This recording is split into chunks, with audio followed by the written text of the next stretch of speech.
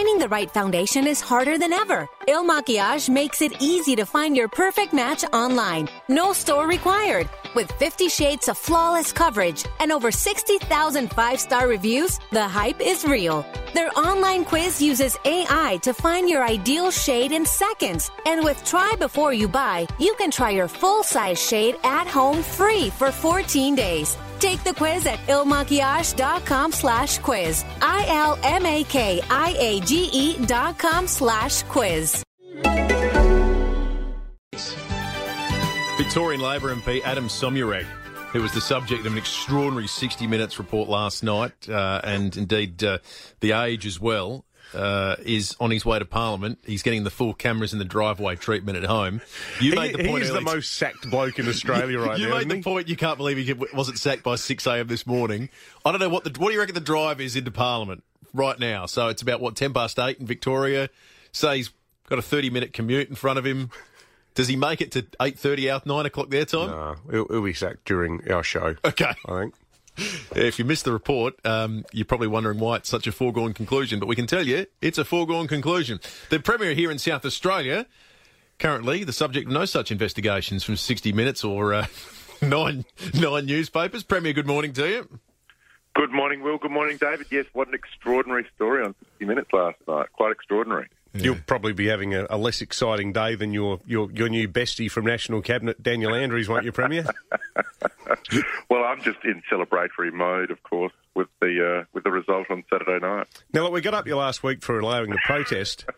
We're really upset that you've allowed the resumption of the football season now. On reflection, well, very reckless. I don't know what a view to, but somebody said once on radio that we should just have a series of showdowns for the rest of the year here in South Australia because it was a nothing season. I'm all for that.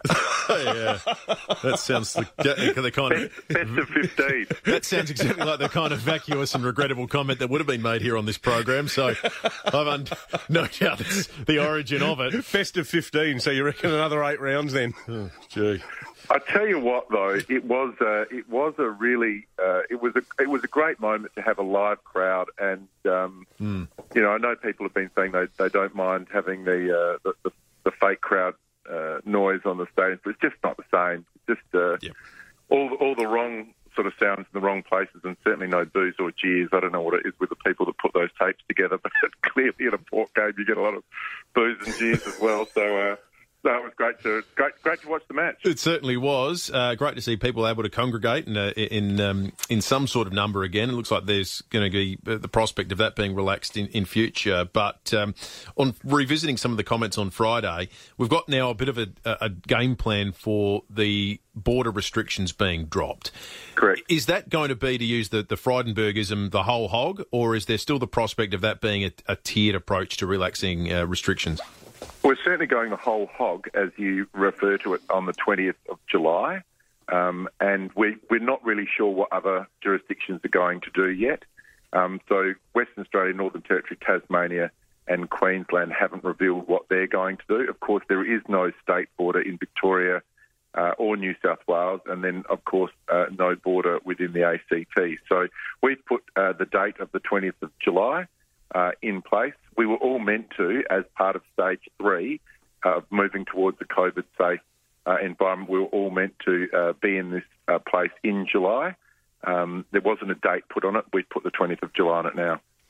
Is there any chance then, Premier, that some of the other states, that we might open up the border with some of the other states before the 20th of July? Look, I think it's still a possibility. We're trying to get some further legal advice. Some issues were raised at National Cabinet with regards to raising those borders in a piecemeal approach. So we have got some advice which says that we should be able to do that. I mean, it would be messy in so much as if we released our border with the Northern Territory, for example, but they didn't release it with us.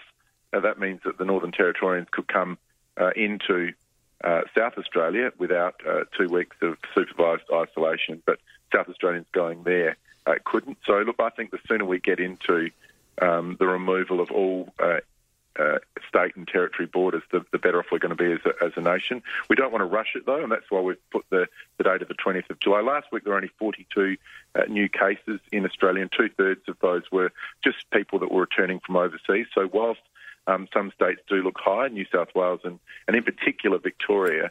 The vast majority of those are from people that are returning from overseas because they are the airports that are still operating with international terminals, and so they're bringing the vast majority of Australians returning home, and that is where we're seeing, unfortunately, much higher numbers.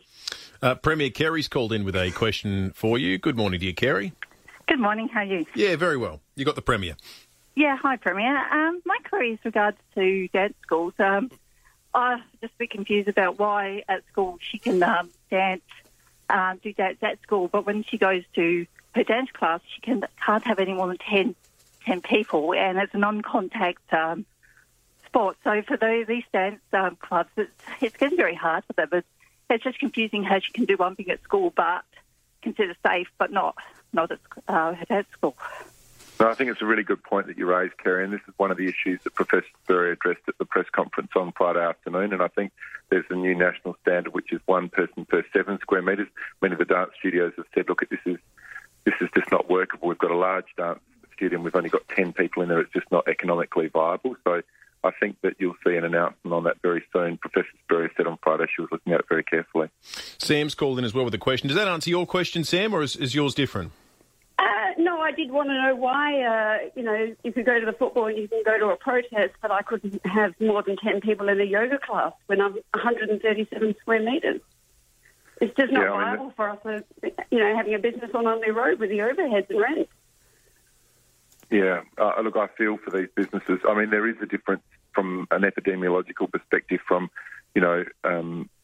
non-contact outdoors. I mean, when you look at what happened at the football, people were sitting 3 seats away from each other. They weren't coming into contact. They weren't indoors, and we know that this is a disease which is transmitted by droplets from the body, and so anything that is indoor, is at a higher risk. But we do recognise this, and we want to get yoga studios and dance studios up and running as quickly as possible at a viable level. There is 10 at the moment.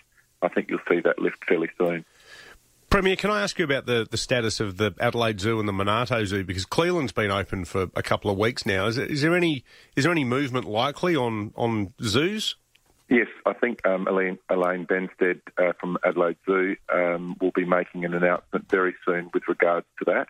And it's really now just about trying to get the logistics organised for the reopening. So I think people will be absolutely delighted, and they're hanging out to get to the Adelaide Zoo, and we want to do that as quickly as possible. It's probably likely that the Adelaide Zoo will open first, with the Monarto Zoo soon thereafter, once we can work out. Because when you go to the Monarto Zoo, you don't sort of roam around with those lions. You sort of get in a bus. That's far safer.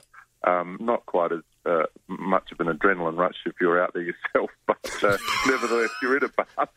And we're just working through some of those issues. But I don't think it's going to be long for those either. Look, what we're trying to do is to get back to normality as quickly as we possibly can. We're doing this for a couple of reasons. One, because people want to get back to places like the Adelaide Zoo, and they want to get back to their yoga classes and their dance classes and their pubs and their restaurants and their cafes and normal life. And the other reason, of course, is as soon as you open these businesses, it creates employment. So whilst many of the employees are on JobKeeper at the moment, that can't last forever. And so what we're trying to do is to open up as much of our economy as quickly as possible. We've moved very quickly in many areas, well in advance of the rest of the country. For example, with elective surgery in our state, been going now for several weeks. We're at 100%, and other areas we're just moving on. So as of this Friday, for example, another tranche where we moved from a 20-person limit to a 75-person limit. Now, of course, you still need to abide by the 1 person per 4 square metres, but this is really helpful, not just for hospitality and larger venues, but also for churches who have been extraordinarily patient during this period of time. So as of this weekend, they can move to 75 per room as the maximum, 300 per venue, as long as we're still abiding by that 1 person per 4 square metres. And, of course, that density issue is another key one. I raised it at the National Cabinet on Friday, that we do need to look at something for those smaller venues, because 1 person per 4 square metres might be great for a larger venue where they can have that social distancing. It's not much good for a very small cafe or restaurant that would significantly reduce the numbers that they can have. So we're looking at that very carefully, and hopefully we'll have some good news coming very, very shortly. Premier, thanks for your time. Thank you, guys. That's the Premier of South Australia, Stephen Marshall. Finding the right foundation is harder than ever. Il Makiage makes it easy to find your perfect match online. No store required. With 50 shades of flawless coverage and over 60,000 5-star reviews, the hype is real. Their online quiz uses AI to find your ideal shade in seconds. And with Try Before You Buy, you can try your full-size shade at home free for 14 days. Take the quiz at ilmakiage.com/quiz. ILMAKIAGE.com/quiz.